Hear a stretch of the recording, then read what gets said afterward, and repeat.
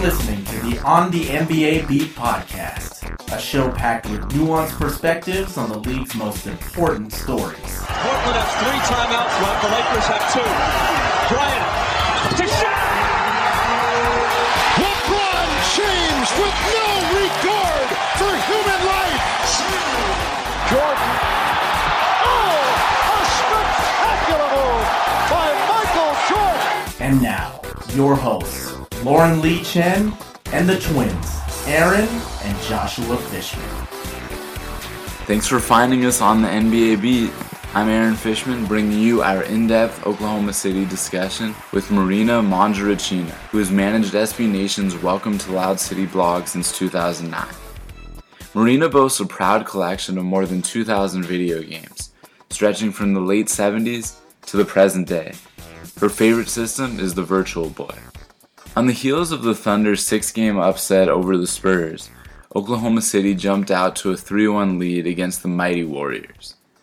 Golden State roared back, of course, with 2 wins, including a Game 6 comeback victory in OKC.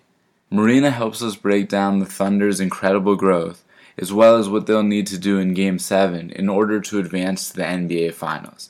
Take it away, Lauren. Hey Marina, thanks for joining us today. Hey, thanks for having me on. I'm sad after that Game 6 loss, but I'm glad you had me on the program. Yeah, the Game 6 loss was devastating, and the Thunder are going to be heading into their most difficult challenge yet, going into that hostile environment of Oracle Arena with the series tied 3-3 Monday night.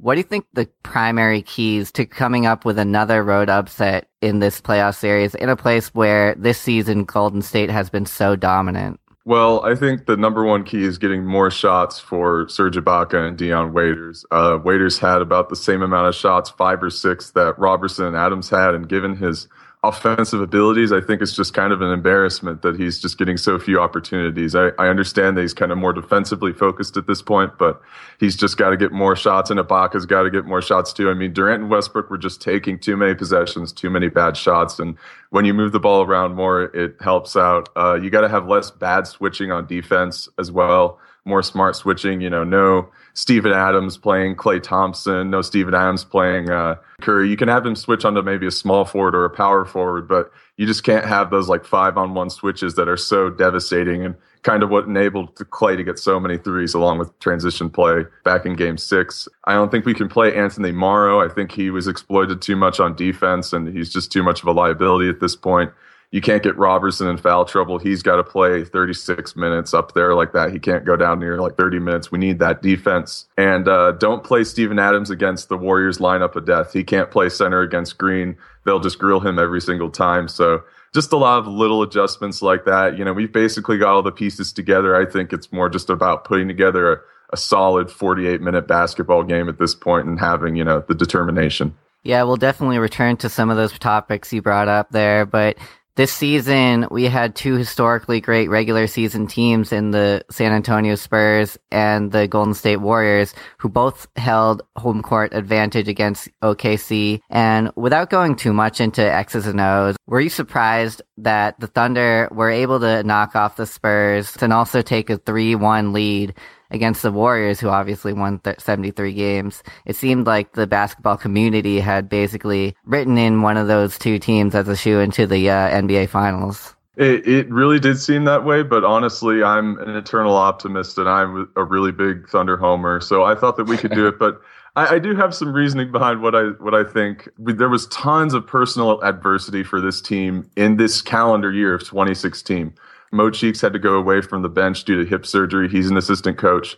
The wife of Monty Williams, another assistant coach, was killed in a car accident, and Monty Williams had to leave the team. The brother of Dion Waiters, young brother, was killed in a violent shooting in Philadelphia.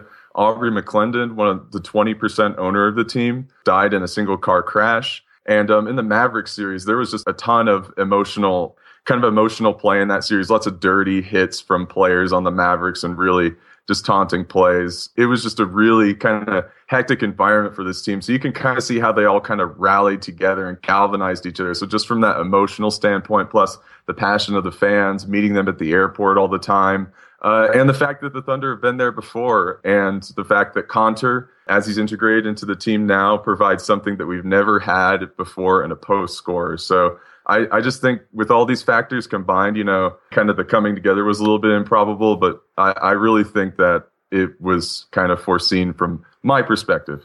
I think it's really interesting, all those incidents that and really tragic things that happened this season that brought the guys together. A lot of those things are easy to forget about, but so many things, as you documented. One challenge on the court for this team that has been well documented are their lapses late in games.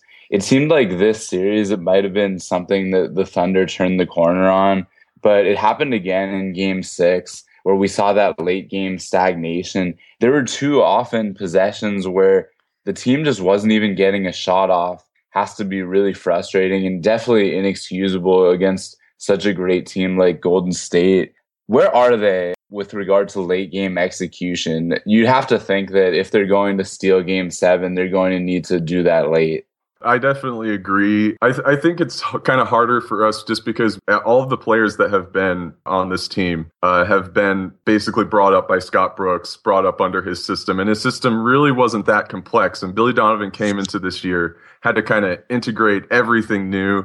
And they did do a good job of executing late game in certain situations. But as it stands, it feels like they're kind of going back to their old ways. And I can kind of understand because we started staggering lineups very recently, post-trade deadline. Like, we really haven't had the lineups together until like the very end of the season. I think that we're almost there, but we've still definitely got, a long way to go before we're on another level. And that's why I think if KD stays, we could really be on a bigger level next year. Yeah, semi-related. There's been a lot of experimentation with lineups throughout the year. Royce Young wrote a really good piece on ESPN about that. It's interesting, in Billy Donovan's first year as an NBA head coach, he's tried a lot of different things. There were also quirks to the lineup that he tried, but just a little bit, and then he went away from for many months and then returned to them. He's also been really open-minded with lineups that didn't necessarily work. The way he analytically looks at them later, he thinks about, well, why didn't it work? Not just it didn't work, I'm going to go away from it, but maybe slightly differently.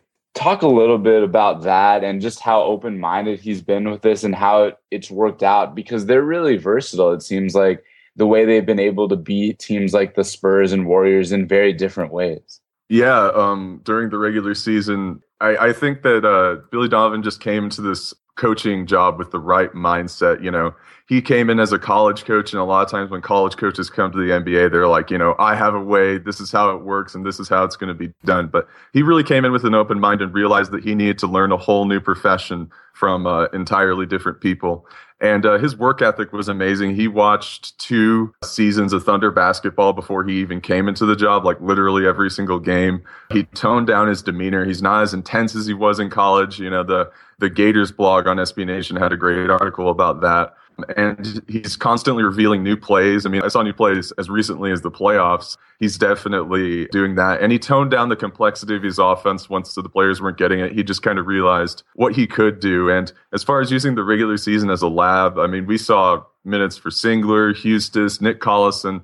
Literally every single player that could have possibly contributed got minutes. He toned down the minutes for Westbrook and Durant during the regular season, keeping them fresh for the playoffs. He tried wacky lineups with multiple point guards, centers, all versatile lineups, and he kind of gave Serge Ibaka a new role as a shooter. And he just really came in with an open mind, and I think has been one of the big success stories of the season as a coach. Yeah, it's exciting what he's done. All these first-year head coaches, last year it was Steve Kerr and David Blatt. Now Tyronn Lue hasn't even been an NBA head coach for a full season. Now Billy Donovan is doing it in his first season. That's pretty cool to watch, I think. I want to talk about Andre Roberson now. He's had a really big role on this team's success, and it's actually not just on the defensive end, which I'm sure is a pleasant surprise for a lot of people. He's a high-energy guy. He's been grabbing offensive rebounds and getting to balls that other people aren't getting to or going for. How's he been able to contribute so much? Obviously, the biggest aspect is that the Warriors leave him wide open, but we had a player that was left wide open back in the day, and his name was Thabo Sefolosha, and he's not really he wasn't as effective as Roberson is being now on the offensive end. And I think that one factor is that Roberson has just been taking threes for his entire 3-year NBA career. That's basically the only shot he's worked on. That kind of contributes to him hitting those open shots. And then his ridiculous length and athleticism when driving to the basket. So when he's just given space and momentum and can get to the rim, he just can dunk it. So those are when he's given space and momentum, he can dunk it, and then he can hit the three, and that's basically it. Roberson's defense has really been key in stopping, for the most part, the Warriors' death lineup when the Thunder choose to go small versus small against them. But in Game 6, he got into some early foul trouble. He had 5 fouls with 4 minutes left in the third quarter. And part of that was because Billy Donovan decided to go to Hack-a-Bogut earlier on in the game, gave Roberson some of those fouls. And as you mentioned before, that he's definitely a guy that needs to stay out of foul trouble. Do you think that strategy had a role in letting the Warriors back into the game in Game 6? Because Roberson was on the bench for a lot of the time during that fourth quarter stretch when Clay really caught fire. Oh, absolutely. Absolutely. I mean, I think that's the only reason that Morrow got extended minutes is because Roberson was out of the game. And we really need to keep Roberson out of foul trouble. We really need to keep him in the game as long as we can just to get that defense on Clay, because he's the only defender that has the length and energy to do that, because other players are expending energy on offense, and Dion Waiters doesn't have the kind of same length to deal with Clay. So we really, really need Roberson out there to stop Clay. Before the series, a lot of analysts compared Andre Roberson's role to maybe someone like last year when the Golden State Warriors played against the Memphis Grizzlies. They were going to play Roberson similarly to how they played Tony Allen, trying to keep him off the floor by accentuating his offensive limitations. But I think he's really been able to contribute, hitting those corner threes and, as you said, driving to the hoop and getting offensive rebounds despite that. So it's really important for them to keep him on the floor. Another interesting player is Dion Waiters. When the Thunder acquired him last season, I think he was a little bit of someone who is not taking that seriously. He's shown a lot of growth since then.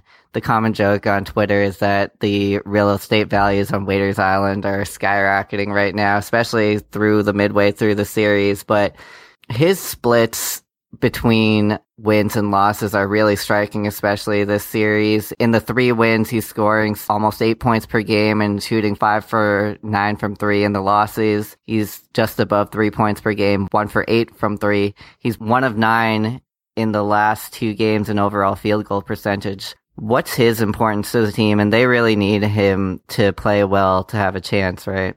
Definitely, Waiters is a big aspect of our success. I think he kind of had year because he either took too many shots or he took too few shots. His confidence would be sky high or it'd be sky low. And I think he kind of came into his own during the playoffs because he's kind of focused primarily on defense. And that really works against the Warriors because he's a great defender in one-on-one situations because he's so low to the ground. He's so stout. He doesn't give room and can really get into other players physically. I think that that's kind of what his role has been and his importance to the team has been.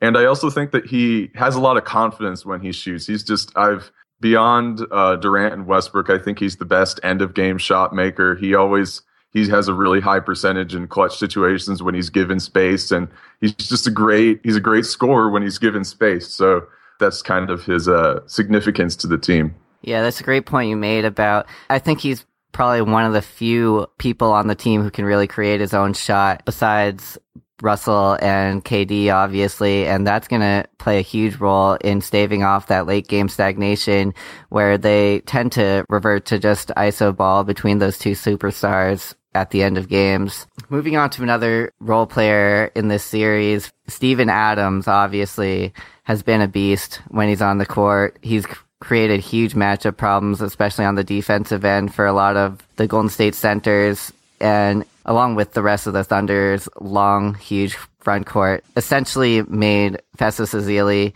and Anderson Varejao, made those two guys essentially unplayable. He's coming up with offensive rebounds all over the place. So can you just talk about his growth through this season and into the playoffs? Yeah, I think Adams' growth has kind of come as he's kind of found more of his offensive role. I think last year he was kind of trying more post-ups. We weren't really kind of sure how to use him on every possession, and now he just kind of carved himself into scoring on offensive rebounds and in that pick and roll with Westbrook. When Adams can get in that pick and roll with Westbrook, and he's just really good at shooting, facing the basket from like 0 to 8 feet, and he's really kind of perfected that niche on offense, and he's able to get that space so often because the other team has to pay so much attention to Westbrook. So he's really smart about that. And defensively, he's just always been really smart about being a rim protector. And this year, his role has just kind of continued to grow in that area. I think that he's probably smarter about positioning now than he's ever been. And I can't really point to anything specific this season on that end, but he's continued to improve. Draymond Green is one guy that he's looked really horrible in a couple games. He'll usually fill the stat sheet, and he plays such an important role for the Warriors, really on both sides of the ball. Was it something that the Thunder found against Draymond Green that they can continue to exploit to a certain extent? Or did he just have two just fluky, miserable games in Oklahoma City that we're likely not to see again? I think it's honestly the latter. I think it's two fluky, miserable games that we're not able to see. I think it was kind of more of an emotional. When he kicked KD in the nether region, everybody in Oklahoma City, everybody all across the nation was up in arms. And during the game, you could see that Green was trying to pass it off, but I don't think he really liked having so much attention on him.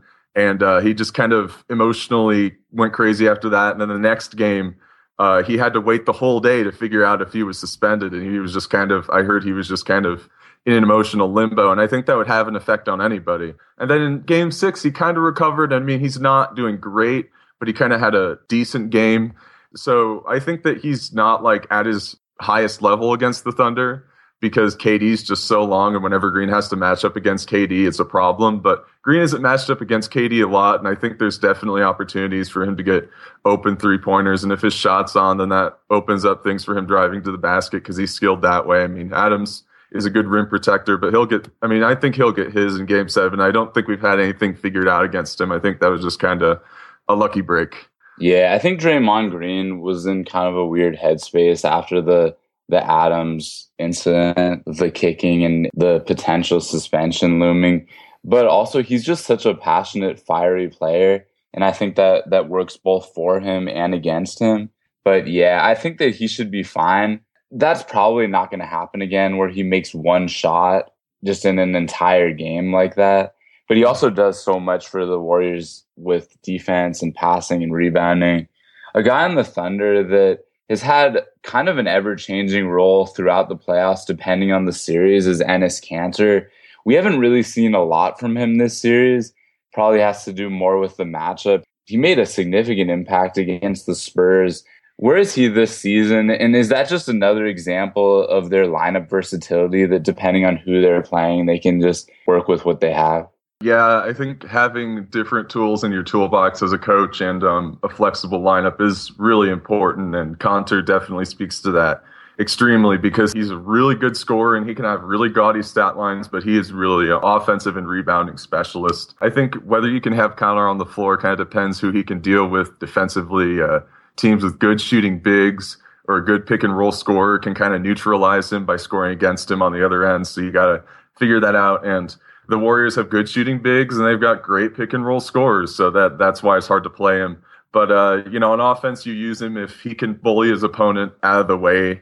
You kind of give him possessions on the block. And if he can't, then you give him more jump shots. But he's always a good rebounder.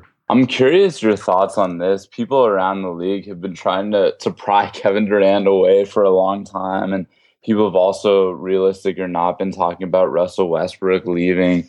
This obviously is very good, the postseason success that the Thunder have had for their chances of keeping both guys around.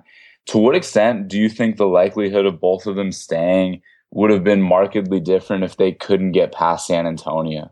So if they didn't get past San Antonio, I think that would have been I think it might have shown that OKC was on a lower level. But I think that the thing that keeps KD away in that situation is that he's kind of afraid of going home to all the friends he never knew he had.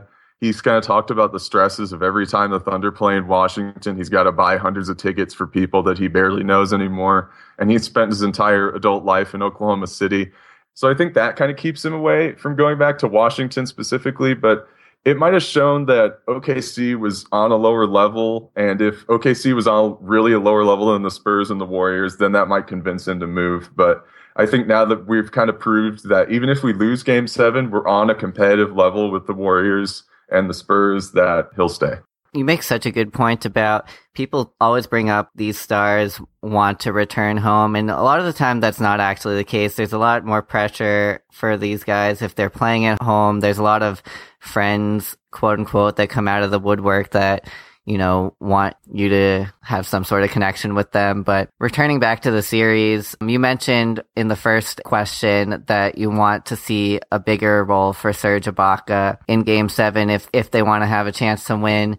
What does that bigger role entail for him, and how do the Thunder use him most effectively in tandem with their two stars? Well, he is obviously the most, not obviously, but the most possessions you should give to him are the ones where he's just kind of off the ball and the Warrior defense has forgotten about him on a Westbrook drive, and then he's open for a corner three, a wing three.